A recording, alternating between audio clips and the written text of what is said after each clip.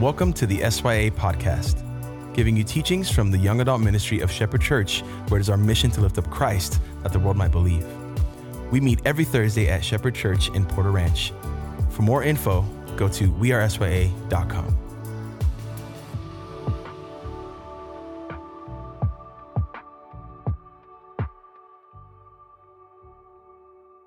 Hey friends, so this room isn't yellow anymore because the great and amazing Amy Frizzell has painted and it looks wonderful. So welcome to the gray and white room.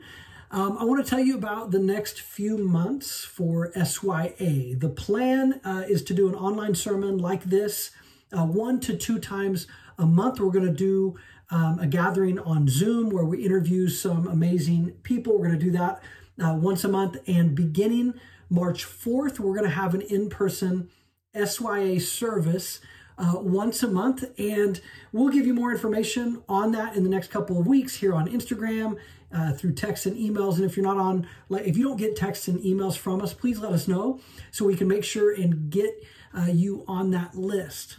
But for these online sermons like this, what I simply want to do for the next few months is look at some of my favorite encounters that Jesus had with some people in the Gospels, people like you, people like me. And there are a lot of ways to summarize the life and story of Jesus. And one of those ways is that he came to wake us up, to help us see.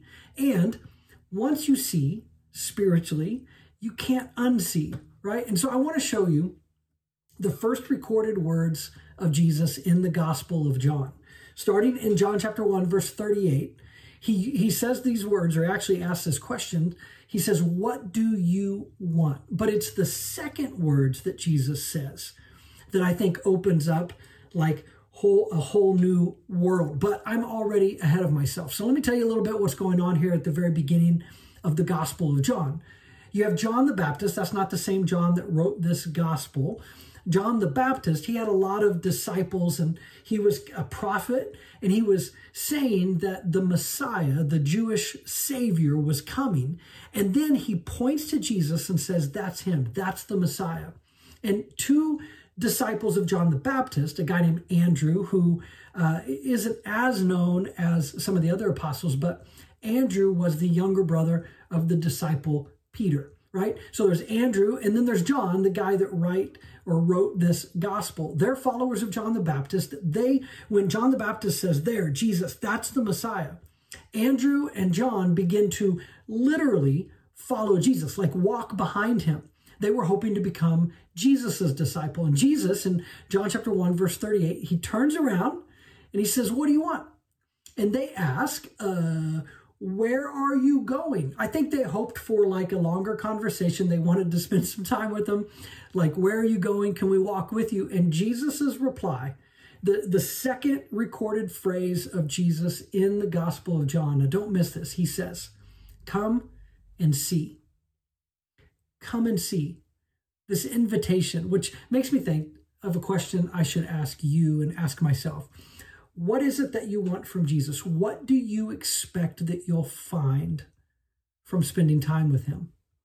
In John chapter 1, verse 43, just, like a few sentences later, maybe a few moments later in his life, Jesus calls a young man named Philip to be his disciple. And Philip goes and tells his friend Nathanael. And Philip tells Nathanael, he says, "We have found the one that Moses and the prophets had written about. It's Jesus of Nazareth, the son of Joseph." Now, Nathanael hears this and he says, "Nazareth, can anything good come from there?" Right? He's a skeptic. And Philip says, now don't miss this again. This is in John chapter 1, verse 46. Philip says, "Well, Nathanael, come and see for yourself." So Jesus ends up meeting Nathanael, and Jesus ends up telling Nathanael something that no normal person could have known. And he kind of freaks Nathanael out. And Nathanael says, "You really are the Messiah." And then in verse 50, Jesus says, "You believe that because of something I said that amazed you, but you're going to see even greater things." So what is it that you want from Jesus? Like, what do you expect that you will find? Do you hope that Jesus fulfills all of your like deepest desires, or do you expect that he will become your greatest desire? It's ironic, I think, that if most of us, if we're honest, we run after all the things that have been created by God far more than the source that actually thought all those things up, right? John chapter 6, a couple years after these stories I've just told you about. John chapter 6, it's Jesus's fourth miracle recorded in the Gospel of John. He feeds over 5,000 people. And the crowds that he fed, they end up finding him later. And he calls them out. John chapter 6, verse 26, he says, "You've come to me not because of a sign that points to faith in me. You're coming to me because I gave you food and you ate a lot of it." And this is where many people find themselves, right? Like a desire for God to be a genie, to feed us the wishes and the dreams of our heart. And we see the food as what God can provide. But Jesus in this story in John chapter 6, he draws a line in the proverbial sand and he says, listen, I'm actually the food, like the food that matters. He says in John chapter 6, verse 48, he says, I am the bread of life. Whoever eats this bread will live forever. This bread is my flesh, which I give for the light of the world. Now, Jesus gets kind of funky, right? And it's amazing. Like people think Jesus is being metaphorical here, right? But he doesn't tell anybody that. And people are like, are you crazy? Is he telling us to like actually eat his flesh and drink his blood? And he doesn't stop them. He lets them think what they want. And all kinds of people leave. And you need to read the rest of that story. It's amazing. But for our point right now, I want you to think with me about something.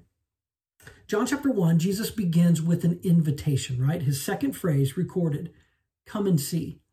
And then he gives a promise, right, to Nathanael. He says, you're going to see even greater things. And then he seems to, in John chapter 6, he seems to bring it to a crescendo. He said, like, you want the great things that you think I can provide, but listen, you've missed it. I am the great thing. The great awakening of faith, or of faith sight. It's not miracles or healings or finding a calling, right? Or even sorting it all out intellectually so you can have answers and you can belong to the right way of thinking or the right tribe. Like none of that is what faith sight is all about. The great awakening of seeing Jesus for who he really is, for who the resurrection reveals him to actually be. The great awakening is that the source and nourishment behind the whole thing is Jesus and that he's the thing, right? And a lot of people accept the invitation, Jesus's invitation to come and see. But after a glimpse, we often settle for religious systems or even like modes of thinking that end up insulating us from God's big and broken world. And we miss so much of the wonder that is already there all of the time. Now, if you've been around me for a while, you've heard me quote this poet, Elizabeth Browning. She wrote, "Earth is crammed with heaven, and every common bush afire with God, but only the one who sees takes off their shoes. The rest sit around it and pluck blackberries." Knowing Jesus doesn't always make sense. I would argue that knowing Jesus never makes sense of everything, because knowing Jesus is often framed by messy metaphors and tainted experiences, but only the one who sees takes off their shoes, acknowledging that the whole thing is this divine bush on fire. The whole thing is a miracle. The whole thing is this wonderful mystery. And the whole thing has been touched and breathed into by Jesus. But there is work in seeing it all as a divine gift, like work to not be so overwhelmed by the beauty of the light and miss the source. Because like all that God has created, there's so much good, in relationships and just in nature itself. There's so much good, but you don't want to be so overwhelmed by all the beautiful, wonderful things that God has created that you miss the very source of God of Christ himself. So Jesus entered into it all. He claimed that he himself is the real bread, that he is the nourishment, the juice, the light for the soul, and that once you see, you can't unsee. And I could go on. And here's just an example, just from the Gospel of John. John chapter 3, verse 3. Jesus tells a religious leader named Nicodemus, he says, no one can see the kingdom of God unless they are born new from above, from God's Spirit. John chapter 4, verse 29, Jesus has this amazing conversation with a sinful Samaritan woman. And he says to her, she says to all of her friends, come and see the man who told me everything I did. Come and see. John chapter 9, a man who had been born blind but was healed by Jesus. The Pharisees, the religious leaders, they're all kinds of mad, right? Because they hate Jesus and they're demanding that this man admits that Jesus is a sinner. And this man says, whether Jesus is a sinner or not, I don't know. What I know is I was blind, and now because of Jesus, I can see. John chapter 11, Jesus shows up after a man named Lazarus dies, and he asks, where have you put him, Lazarus? And they replied, come and see, Lord. Which makes me think in a metaphorical sense, what possible new worlds could exist if we were to invite Jesus into our dead, dark spaces. And one more example, John chapter 20, verse 25, Jesus rises from the dead and many of his disciples see him and they tell Thomas, who wasn't there earlier, they say, we've seen the Lord. But Thomas says, unless I see the nail marks, I will not believe. And Jesus appears later. And he says, Thomas, see my hands, believe. And he said, and Thomas does believe. And Jesus says, because you've seen, you believe, but more blessed are those who have not seen with their physical eyes, and yet they still believe. I've told my personal story of not knowing Jesus, but experiencing dark demonic things. 17 years old, alone, half drunk in my room, calling out, Jesus, if you're real, help me, I think I'm going to die. And he did, right? The images, the physical choking, the voices, they all left immediately. And then I experienced what I believe was his presence. It was massive and fully loving, but also so frightening.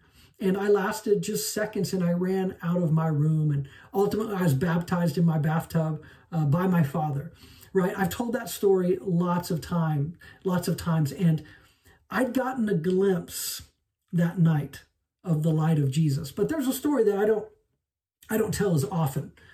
And it's that a week after my dad baptized me in our bathtub that night, a week later, I went out, I got very drunk, and I did all manner of unspeakable things. And later on that night at home, alone in that same bathroom, my head spinning, I was sick at my stomach physically and emotionally.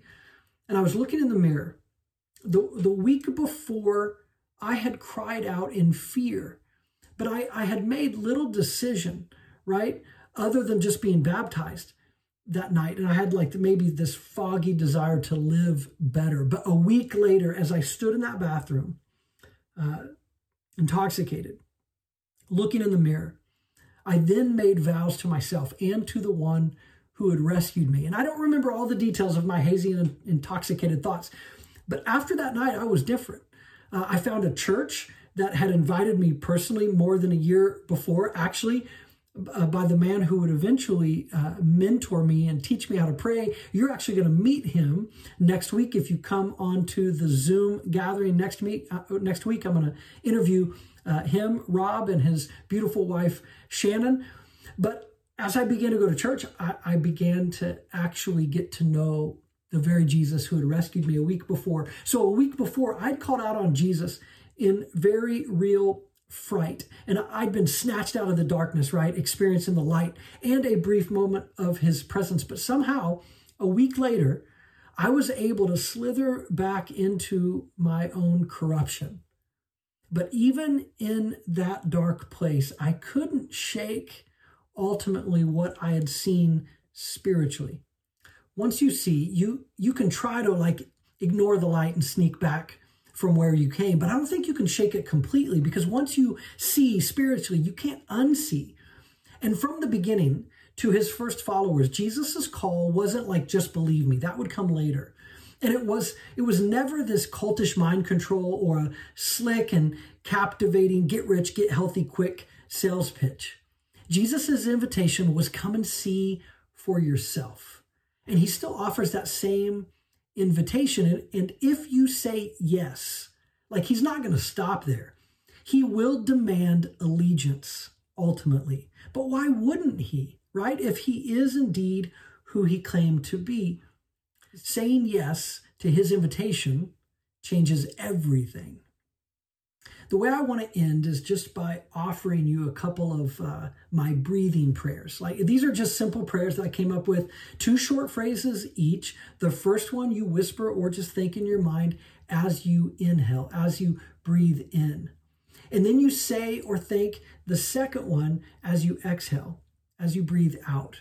So here's a few that you can try. The first one I simply call prayer for perspective. It's based on John chapter 3, verse 3, and John chapter 3, verse 8, and Matthew chapter 5, verse 8, and Matthew chapter 7, verses 3 through 5. That's just kind of where the idea came from. You can read those. But on the inhale, and I'm not going to be able to do this because as I talk, it's hard to like breathe in, breathe out, but on the inhale, you simply whisper or think, Spirit of the living God. Just breathe in and think that Spirit of the living God. And on the exhale, help me see clearly today. So Spirit of the living God, help me see clearly today. Spirit of the living God, help me see clearly today. A simple prayer for perspective. Or you could do this one. I call it a prayer of choice because faith really is a choice. This is based on John chapter 6, that we read from earlier, verses 30 through 69, and Mark chapter 9, verses 14 through 20. On the inhale, I'm gonna do this for the inhale and this for the exhale, okay? On the inhale, Lord Jesus, in clarity or confusion, I choose you today. Lord Jesus, in clarity or confusion, I choose you today. It's a prayer of choice. And here's the last one I'll give you. This one's based on Jesus's first 2 phrases recorded in John that we started the sermon with. What do you want? And then come and see. So this breathing prayer, I'll just call it a prayer to come and see. And I even made this one a rhyme. Hopefully that helps just to be able to remember it. But on the inhale, Lord Jesus, today may it be true that what I want to see is you. Lord Jesus, today may it be true that what I want to see is you. Lord Jesus, today may it be true that what I want to see is you. And you can add whatever you want to that. Maybe it's, Lord Jesus, today may it be true that what I want to see most is you. I actually like that better. Lord Jesus, today may it be true that what I want to see most is you. Lord Jesus, today may it be true that what I want to see most is you. Well, thanks for helping me change that last one and make it even better. So as you consider Jesus's invitation to consider what you want and to come and see, my hope for you, my hope for me is that we gain perspective and that we'll choose Jesus. And in doing so, that we will see it all filtered, the whole thing, all of life, ourselves, God, and others, that we will see it all filtered through the love and truth of Jesus. Thanks for listening to the SYA podcast. Be sure to connect with us on Instagram at WeAreSYA.